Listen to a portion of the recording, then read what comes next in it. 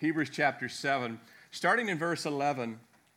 Therefore, if perfection were through the Levitical priesthood, for under it the people received the law, what further need was there that another priest would rise according to the order of Melchizedek, and not be called according to the order of Aaron? For the priesthood being changed of necessity, there is also a change of the law. For he of whom these things are spoken belongs to another tribe, from which no man has officiated at the altar. For it is evident that our Lord arose from Judah, of which tribe Moses spoke nothing concerning the priesthood. And it is yet far more evident if, in the likeness of Melchizedek, there arises another priest who has come not according to the law of a fleshly commandment, but according to the power of an endless life. For he testifies, you are a priest forever according to the order of Melchizedek. For, on the one hand, there is an annulling of the former commandment because its weakness and unprofitableness. For the law made nothing perfect.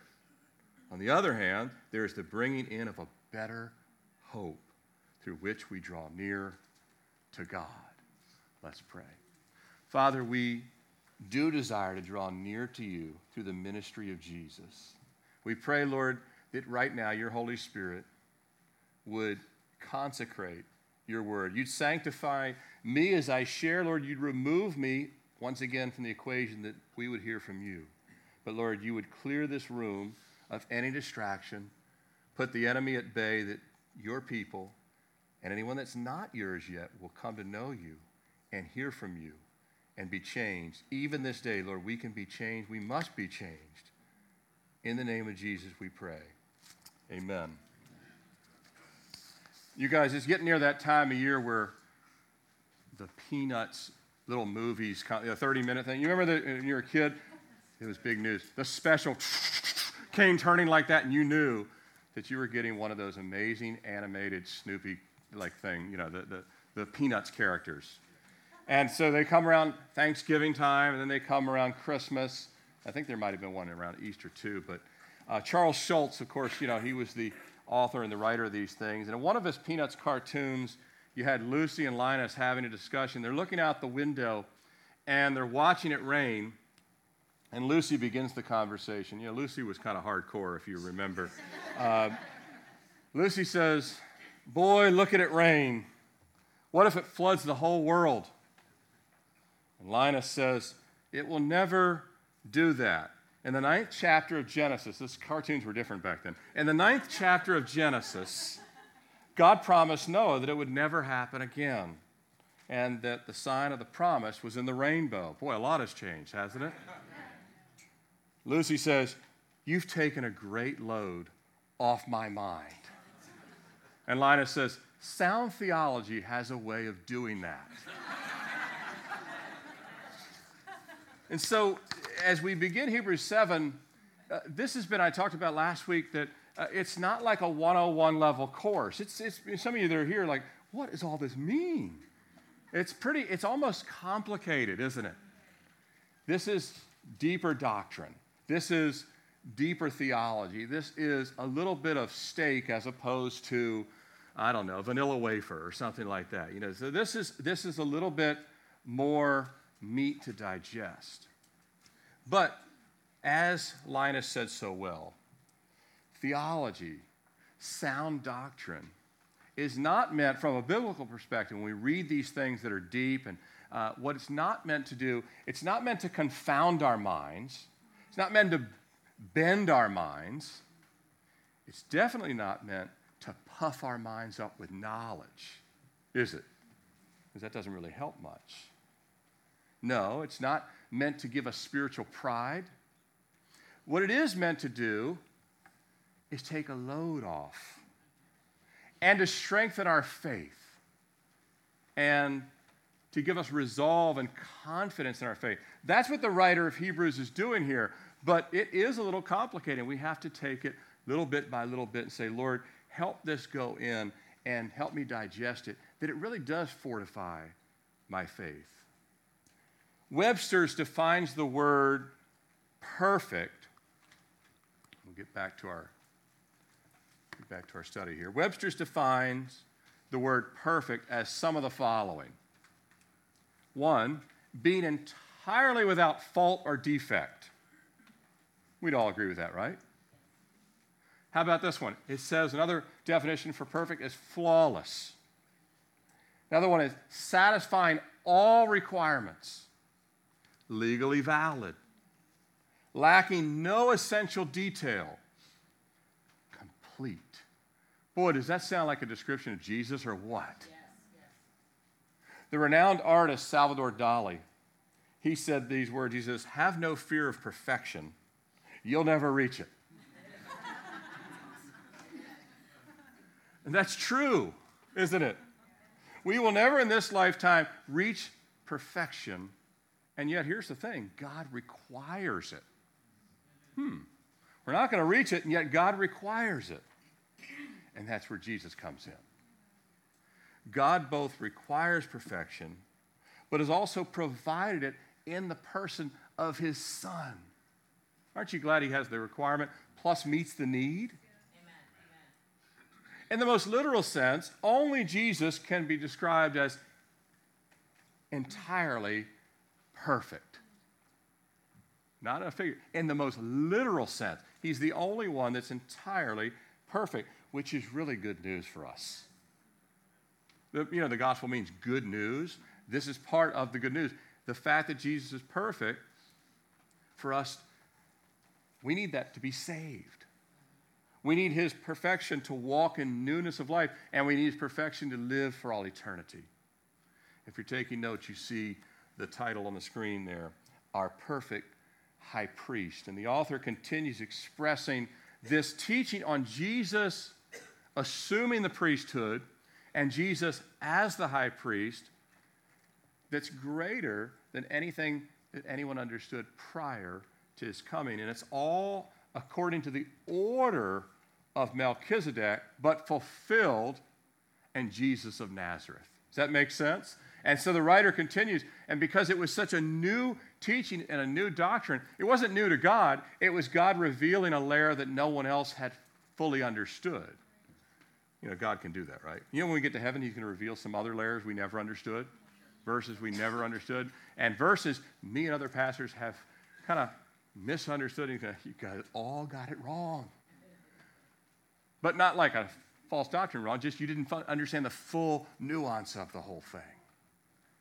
And this is what the author is doing. He's peeling back these layers to say, you need to understand why God sent Jesus the way he sent them and what he fulfilled in the context of not just Israel as a nation, but the priesthood and the order that predated the priesthood. And so the first thing we want to look at, starting in verse 11, taking notes, what I've titled An Evident Need. Starting in verse 11, therefore, if perfection were through the Levitical priesthood, we'll skip the parentheses there for a second, what further need was there? Well, there is a need. Verse 14, for it is evident that our Lord arose from Judah. There's a need. It's obvious that Jesus is different, has come in a different manner. The law of Moses contained the commandments of God, the ceremonies of God, the sacrifices to God, and the priesthood representing the people before God, and the tabernacle and temple designed by God, right? Would you agree all that is true? Yes. All that was a construct that man didn't create. God gave this to the nation of Israel and said, here it is. Remember Moses up on the mountain? God says, here's what you got to do. Go down and write it all down. And all that was given to Moses on the mountain. He comes down, he gives it, and the law is given. And so Israel begins to do all this. They build the tabernacle. They consecrate the tribe of Levi. All of these things were given by God. But even if you met someone who had never read the Bible, and you explained to them about 1,500 years prior to the coming of Jesus in Bethlehem, 1446 years prior to be exact, but that's when God gave Moses the law. So about 1,500 years before Jesus came to Bethlehem, Moses is given the law.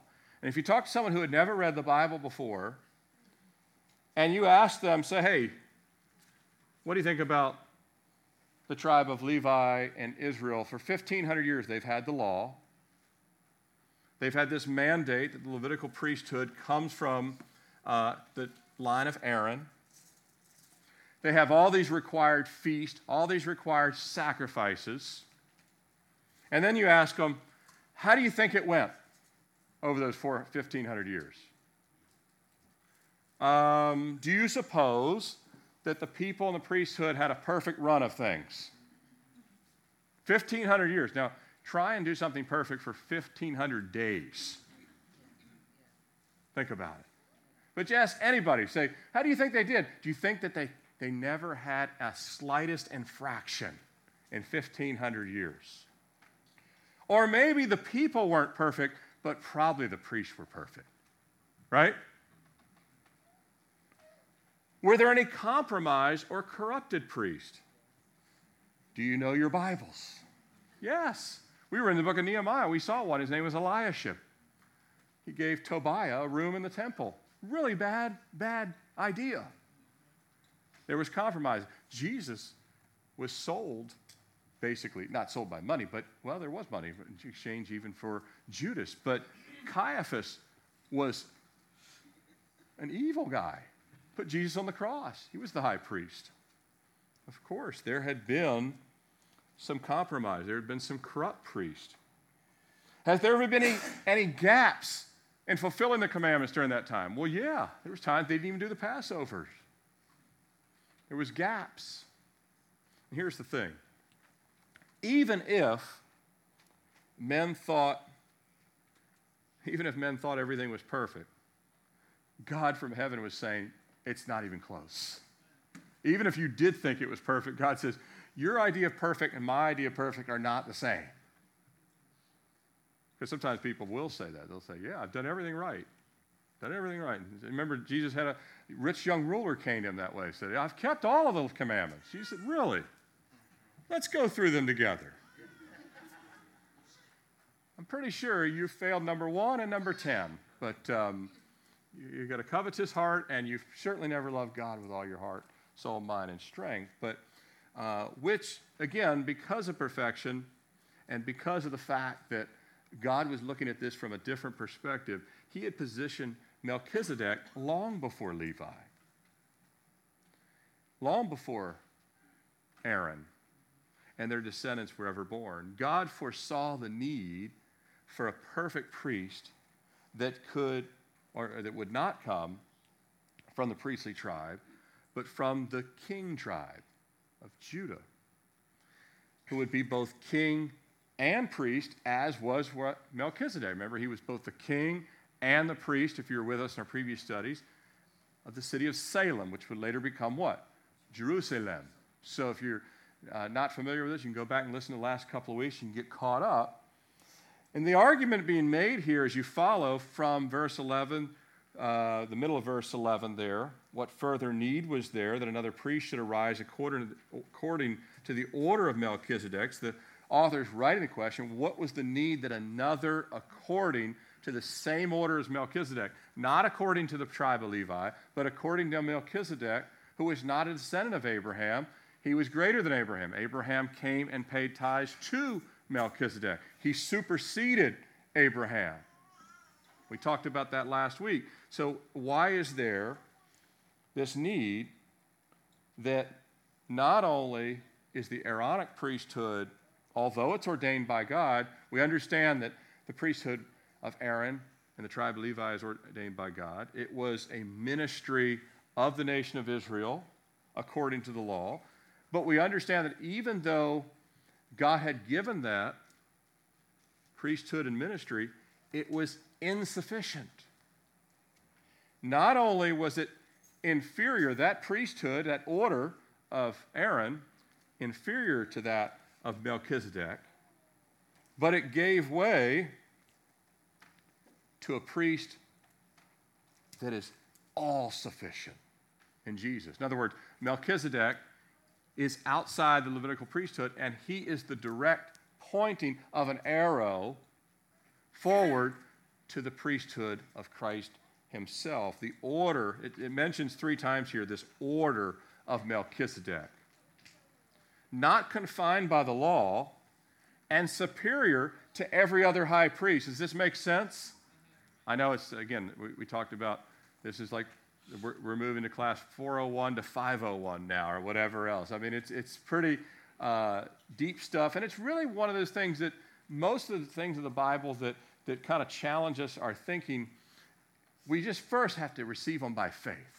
Say, God, first I believe. If this is what you're saying, I receive it. So now, Lord, if you're saying that there's an order that you had before time and space put above the Aaronic priesthood, I want to understand exactly why you did that. And we're going to get to that in just a minute, but we have to say that there is, God says, whether we saw it or not, because remember, in Jesus' time, they did not see the need for another priesthood.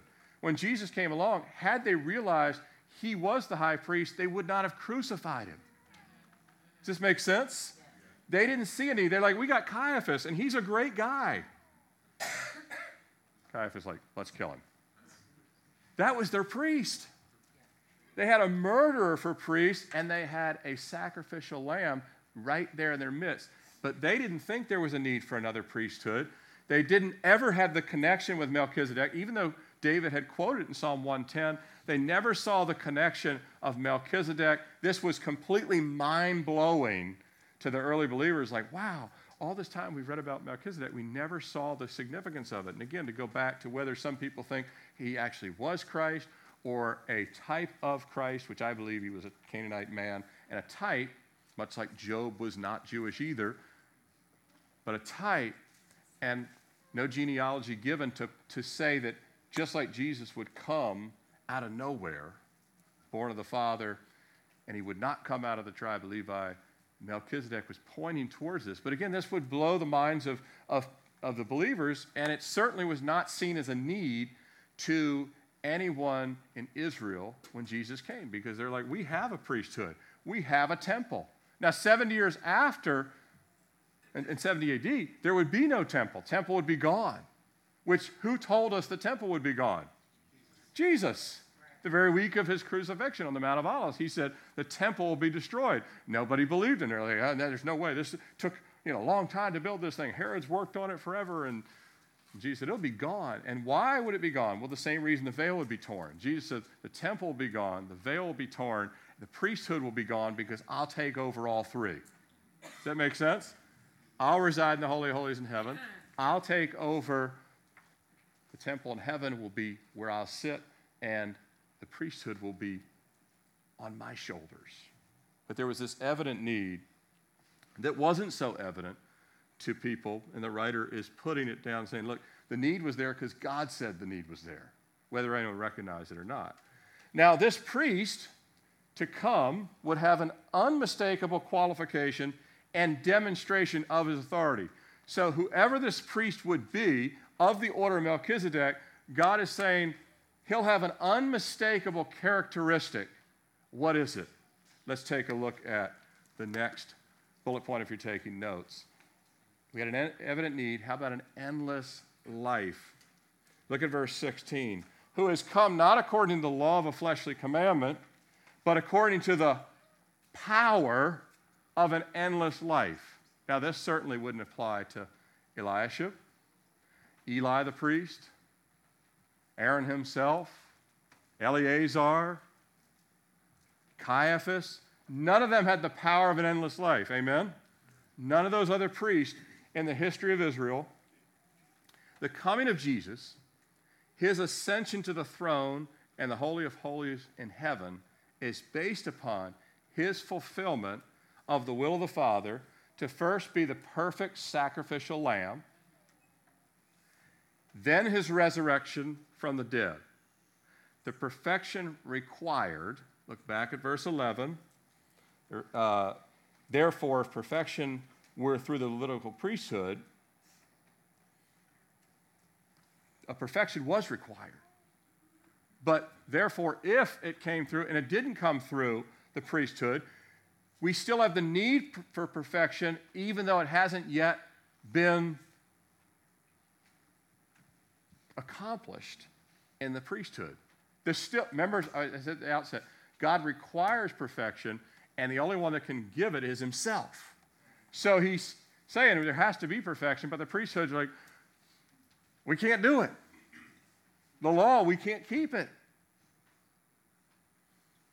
It could only be fulfilled in a sinless life. Go back to Hebrews chapter 4. Turn your Bibles to the left just a little bit. Don't forget that everything we're reading is built upon what's already been written, not just in the scriptures themselves, but this own letter. Look at Hebrews 4:14. Draw your attention, this is several weeks back now. Seeing that we have a great high priest who has passed through the heavens, Jesus, the Son of God, let us hold fast our confession. Verse 15, for we do not have a high priest who cannot sympathize with our weaknesses, but was in all points tempted as we are, yet without sin. So, a matter of fact, it's chapter 4 that kind of is the ramp, because the mention of Melchizedek comes right in the first few verses of chapter 5. The ramp to explaining Melchizedek is the sinless life of Jesus. But it's the sinless life of Jesus which also is demonstrated in the endless life of Jesus. In other words, the only one that can be eternal and never be conquered by death is the only one that is also sinless. You see the connection there. There are two sides of the same coin. You say, is Jesus sinless or eternal? Yes. Yes. The sinless life is the only one that could conquer death and the grave. The sinless life is the only one that could conquer death and the grave. In other words, Jesus, as the qualified and acceptable high priest to replace the Aaronic priesthood, could not be tainted. Listen to this clearly. Jesus could not be tainted by sin, nor could he be restrained by death. You and I are tainted by sin, and we're restrained by death. That's why you have a life insurance policy. Jesus didn't need a life insurance policy. He could have told Blue Cross Blue Shield, here's the life insurance policy, I'll be back in 3 days. But you're still going to have to pay up because I will officially die, but then I'm going to come back and collect 3 days later. He could have done that. He didn't do that. He didn't need it because he had a lot of money in heaven, right? You know, everything's taken care of. He doesn't need anything from us. But we are tainted by sin, and we are restrained by death unless he intervenes. And of course, Jesus was not restrained by any of these things. He was not tainted. He was sinless. He was, as we talked about the definition from Webster's, he's flawless. And death could have no hold on him. Only Jesus shattered the grave and walked out of his own accord. Now, he raised 3 people from the dead that we know of in his earthly ministry, but they didn't raise themselves. He raised them. One was on a bed. One was on the way to the grave, on a funeral pyre, if you will, and the other one was in the grave. He raised 3 people. It shows actually 3 just barely died, but ready for the grave, and fully dead in the grave, and Jesus raised up. But he himself was different even than raising Lazarus. Lazarus didn't raise himself. Jesus did. Jesus strolled out of his own accord, thus shattering death. A major difference even than those that he rose from the grave. And they would actually die again. Jesus would never die after that. He ascended into the clouds. So we have a fundamental difference of Jesus than any other person and certainly any other priest. And how, thanks be to God, now we can overcome death by his overcoming of death. Isn't that great? Because he shattered death and he destroyed the power of Satan, he destroyed the power of sin, we can have that same victory. And so we see again the argument laid out that was given under Moses. God had basically, with the Aaronic priesthood, this is just kind of a layman's term, but God had given a season or a shelf life to the priesthood that was given to Israel. Now, as I mentioned before, because God has times in Scripture where there's unfinished business, the full job of the priesthood was not completed, so the millennium reign of Christ will be the other portion of it. Just like there's still, in the 70 weeks of Daniel, 69 weeks have been completed, there's still the 70th week to be completed. And there's a gap between the 69th week and the 70th week. And there'll be a gap between the priesthood's work in this season and shelf life and what remains to be done. But in the middle of both those is the cross and the resurrection, and Jesus ascending and taking on the priesthood upon himself. That's why the cross sits at the center of everything. It's central to world history. It's central to the plan of God. But it did have the tribe of Levi, and the need for that period had this shelf life and season. Nevertheless, according to the order of Melchizedek, and again that's mentioned, as I said, 3 times in this text, who was what? He was before the law. That's why the writer goes straight to Melchizedek. He was before the law, and he came to complete. Remember when Abraham comes to Melchizedek, it says in Melchizedek he was the priest of the Most High God. Jesus is the priest of the Most High God. Before, above the Aaronic priesthood. And Jesus, understand, he did not come to abolish the law. This is not putting the law in some bad place. No, he came to fill it up. Again, if the glass is half full, that's pure water in there, but the other half Jesus fills up, completes the remaining chapters, if you will.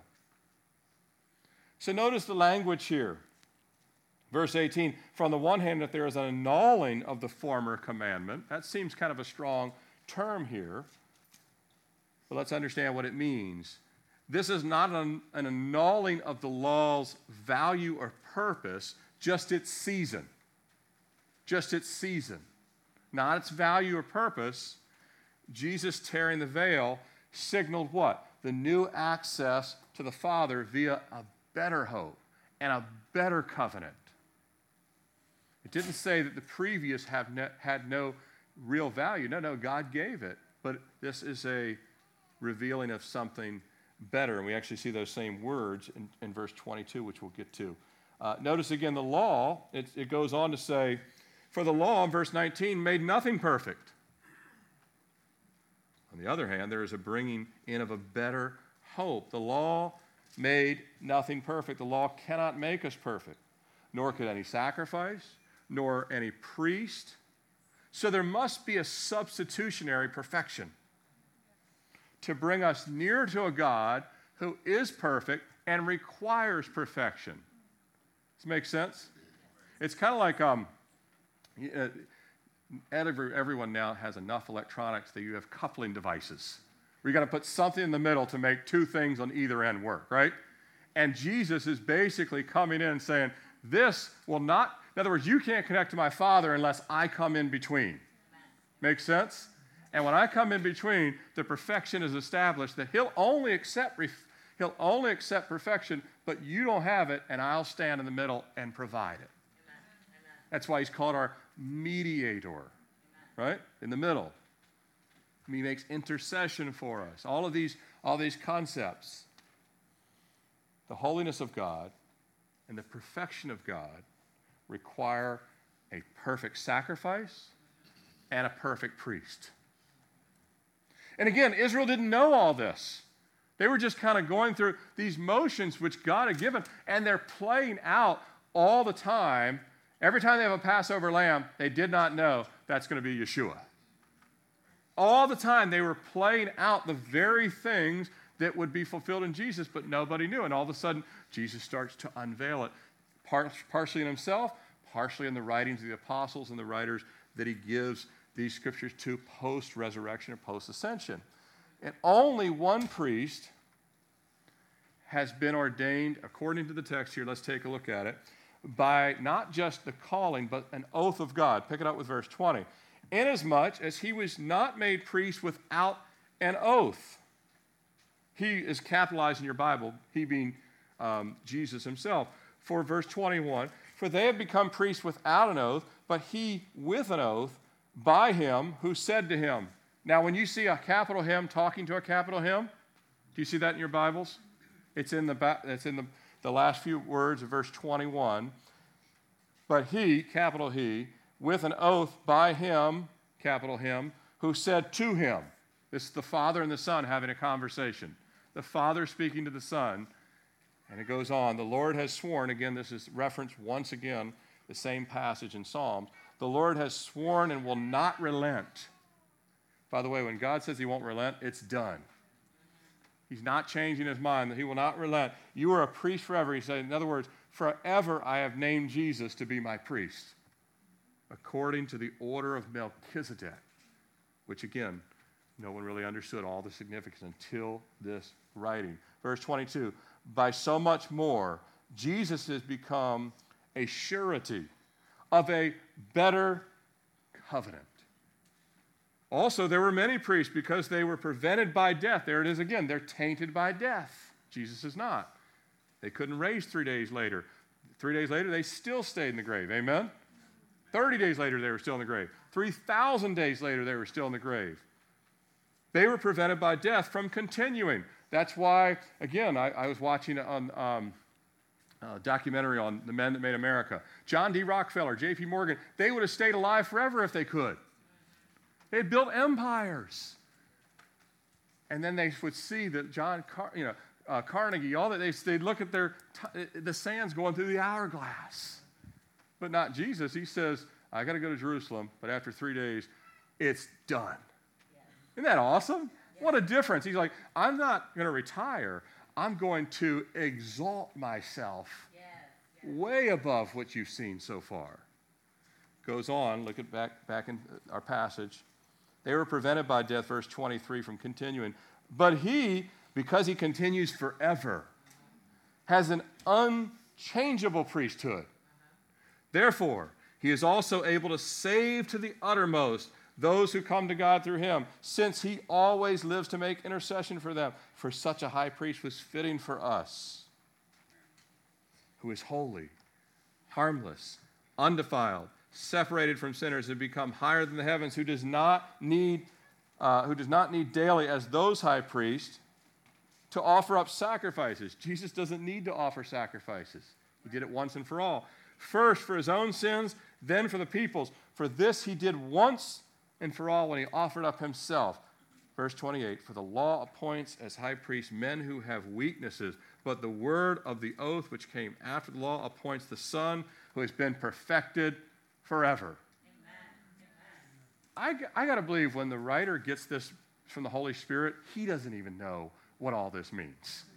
He's just writing it down like, this is like, these are like, the Bible's called the oracles of God. No man could even write this way. It's from the mind of God. It's from the heart of God. It's from the timelessness of God. And God says, this is what me and the Son, and the Spirit have ordained, and now we're giving it to you, and you got to write it down. And then I'm sure the writer was like, how am I going to explain this to anybody? And it's like, don't worry, I'll put the Holy Spirit in their hearts, and when the Holy Spirit's in their heart, they'll kind of get it, and they won't even know how they get it. Like, I get it at a certain level. I mean, I when I get to heaven, I'll get it way more, but I get it at a certain level because I'm saved. So it all makes sense to me because the Spirit of God has been placed in me, and now I can actually have the same locker combination to kind of, it opens the door and understand a little bit. Oh, I see what's in there. Jesus, again, he is ordained by God with an oath. This was not, the other priests, they were biologically born into the priesthood. But God says of Melchizedek's order, and my son, I give my oath, I will not relent. You are forever. He did not say that to any other priest. He didn't say to Caiaphas or Elijah, you're forever. No. It's to Jesus alone. By an oath from the Father to be his chosen priest for all eternity, his only begotten, whose power of an endless life is the surety, as it says here in the text, of a new covenant, which brings us to our final point, and we'll close with this, an eternal priesthood. We saw that we have a need, right? We knew that we have this evident need, and we have the perfect qualification. Jesus is the only one you can put the checkbox beside, say, has there ever been anyone who has an endless life? One check for one man for all eternity. So if you look at God's qualifications and you see a listing of them, we're going to list them in just a sec. It's a lengthy list, and everyone else is going to fail right out of the gate with the endless life part, much less all the other stuff. The sinlessness, God didn't swear an oath that any of us would be the priest forever. All these different things, Jesus matches every single qualification to be the eternal priesthood. Here again, we have death and mortality. We talked about it. Verse 23, we're prevented by death from continuing, but he continues forever. An unchangeable priesthood. Aside from their sins, aside from their flaws, all the other priests, their big hindrance is death. Get to be 80, 85, 90. They're like, see ya, whoever's behind me, you take over. Jesus didn't say, all right, when I'm done, here, Matthew, you take it. No. He said, no, 3 days later, I'll rise. He doesn't have that hindrance to continue in the priestly duties. But Jesus, once he assumed his rightful place, once he tore the veil, once he rose from the grave, once his priestly garments were put upon him, it's eternal. Right. It's everlasting. He's never walking the shores of Galilee as the servant. He's never again will he be smitten on the cheek or spit upon. None of that. That was a one-time deal. And he said, Father, forgive them, but that was a one-time. No one will ever, and anyone that uses his name in vain, if you don't get saved, you're going to meet him in a totally different way. It won't be the humble servant at that point. He'll be the Lion of the tribe of Judah to you. Different ball game altogether. There'll be no successor to Jesus. There's no priest coming after him. Every other priest had a son, and he'd have a son, and he'd have a son. There's no successor to Jesus. Nobody can add to his perfection or challenge his authority. Nobody. These closing verses in 25 through 28, you saw them. It's a listing of things here, and I'm going to put them up on the screen for just a sec. They give us a unique composite that Jesus of Jesus that's an outline, if you will. It's not everything about him. The book of John says if we kept writing about Jesus, all the books in the world couldn't contain it. But it's an outline of all that we need and all that he is in meeting our desperate need, both for salvation and post-salvation. And let's take a look at these to kind of come to a close together. Let's take a look at this list in its entirety. I have 12 things here that are listed right in the text. You can underline them. They're not all listed exactly the way I'm listing. I'm saying you what. Sometimes they're exactly worded, but sometimes they're what the meaning is. So let's take a look at them together. The first one, it tells us he is able to save to the uttermost. Number one, he is Savior. He's able to save the uttermost. You know, firemen save lives. Nurses save lives. Doctors save lives. Jesus saves souls. Huge difference. Amen? Souls. Doctors can't get to a soul. Jesus gets to the soul level. So, number one, it says he's able to save to the uttermost. Uttermost is the depth of your soul. It's not just kind of getting you on life support thing. Number two, it says, since he always lives, number two, those who come to God through him. Number two, Jesus is the entryway or the door. Those that, how does it say you come to God? Through him. Jesus said, I am the door. I am the way, the truth, and life. No one comes to the Father what? But by me. So here the writer of Hebrews is expressing not only is he the Savior, he's the entryway. There's no other door. You can't, Jesus said if you try and come a back door, you'll be cast out. You have to come through one door. He's the only one. Always living to make intercession with us, which brings us to number three. He is the mediator. He's the one that is interceding on our behalf. Our prayers go through Christ to the Father. He's our mediator. Then it says, and it always lives to make intercession for us. Verse 26, for such a high priest. So here we have it spelled out again. He is our high priest. Our high priest. I don't need to go into a confessional. And you don't ever need to come in a box with me in the confessional.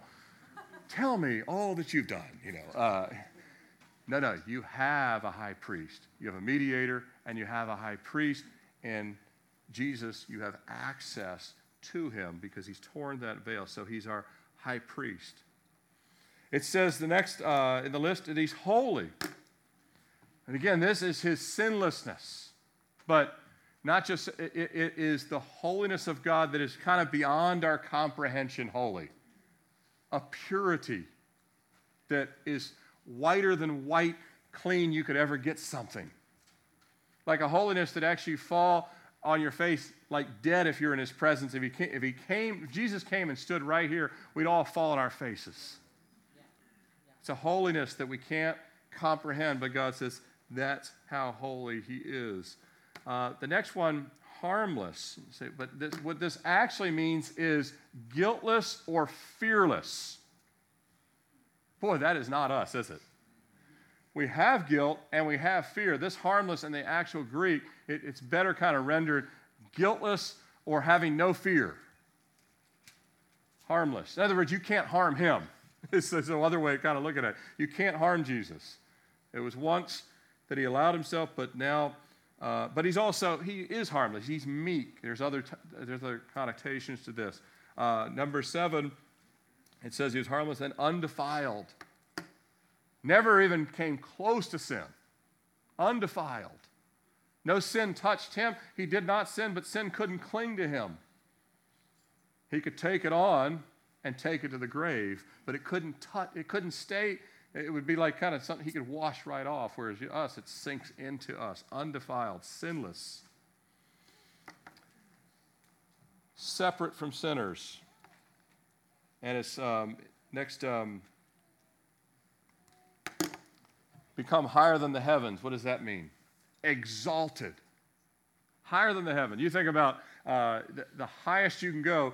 Jesus sits above. No, what the point here is, if it's higher than the heaven, Jesus sits above everything else.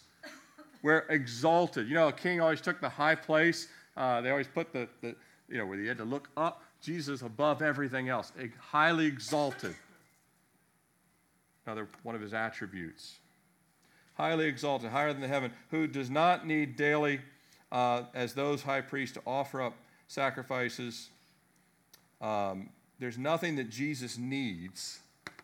He's all sufficient. There's nothing he needs. He doesn't need anything. We need things, and what we need, he's all sufficient to supply. All sufficient. For the law, next one.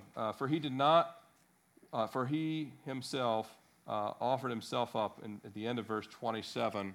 And so we have the sacrificial substitute. The sacrificial substitute. He offered himself. In other words, himself for all of us. For the millions of people who become born again, Jesus is the substitute for them all. Number 11. For the law appoints as high priests men who have a weakness, but the word of the oath came after the law, appoints the Son. Jesus is, according to this testimony, the confirmed one. Confirmed by an oath of God himself. He's the confirmed one. You don't have to wonder, well, I'm not sure. Maybe someone else, maybe this person's Jesus. No, God has said, I've confirmed him as the one. Now, again, all these are confirmations. But again, this was God's testimony. No other priest did he say that about. We have the word of God confirming that you're a priest forever. The Lord will not relent, right? So we have the confirmed one. Then lastly, the Son who has been perfected forever. Number 12 here, the appointed Son forever. The appointed Son forever. Forever. See, judgment will be eternal, but also Salvation is eternal. And we need an eternal Son, an eternal priesthood. I love, and you need, back to that all-sufficient, where all-sufficient and eternity all come together. Do you need Jesus this week or just in eternity? Yeah. D.L. Moody, one of the things that he said, and I've been meditating on a lot lately, he would constantly remind himself what Jesus said in Matthew 28:20. Lo, I am with you always, even unto the end of the age. You need to remind yourself this week, Jesus is all-sufficient. That he's your, lo, I'm with you. You might have some tough days this week or next month or next year. Jesus said, I am with you always. D.L. Moody constantly reminded himself of that passage. Lo, I am with you always. Lo, I am with you always. Priest, we'll close with this here. Priest, we're given by God to do two things primarily. One, minister unto God, and two, to minister to the people of God. Pastors were then called, the New Testament, do the same thing. Minister unto God and minister to the people of God. You, whether you're any kind of full-time ministry, have also been called to minister to God and minister to the people of God. That's what I'll be teaching on this Wednesday night. A new commandment I give you, to love one another. We've all been called to minister, but here's the thing about Jesus and us. We can't meet every need. This priest can. Amen? That's the beauty of what the author is saying. He says, you'll miss some needs, but he'll miss none of them. Amen? Let's close in prayer. Father, we thank you again for the surety of this covenant, the surety of your word, that Jesus, you not only have shattered the grave, but Lord, we have an advocate, a mediator. We can speak to you day by day for strength, for forgiveness, because you sacrificed yourself once and for all. And Lord, because of you, we can be born again and walk in this victory that you have secured through your sinlessness, your conquering of death, and the power of an endless life.